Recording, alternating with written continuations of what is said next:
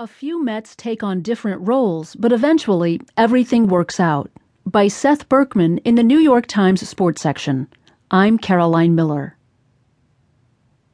The New York Mets adjusted to irregular roles Tuesday.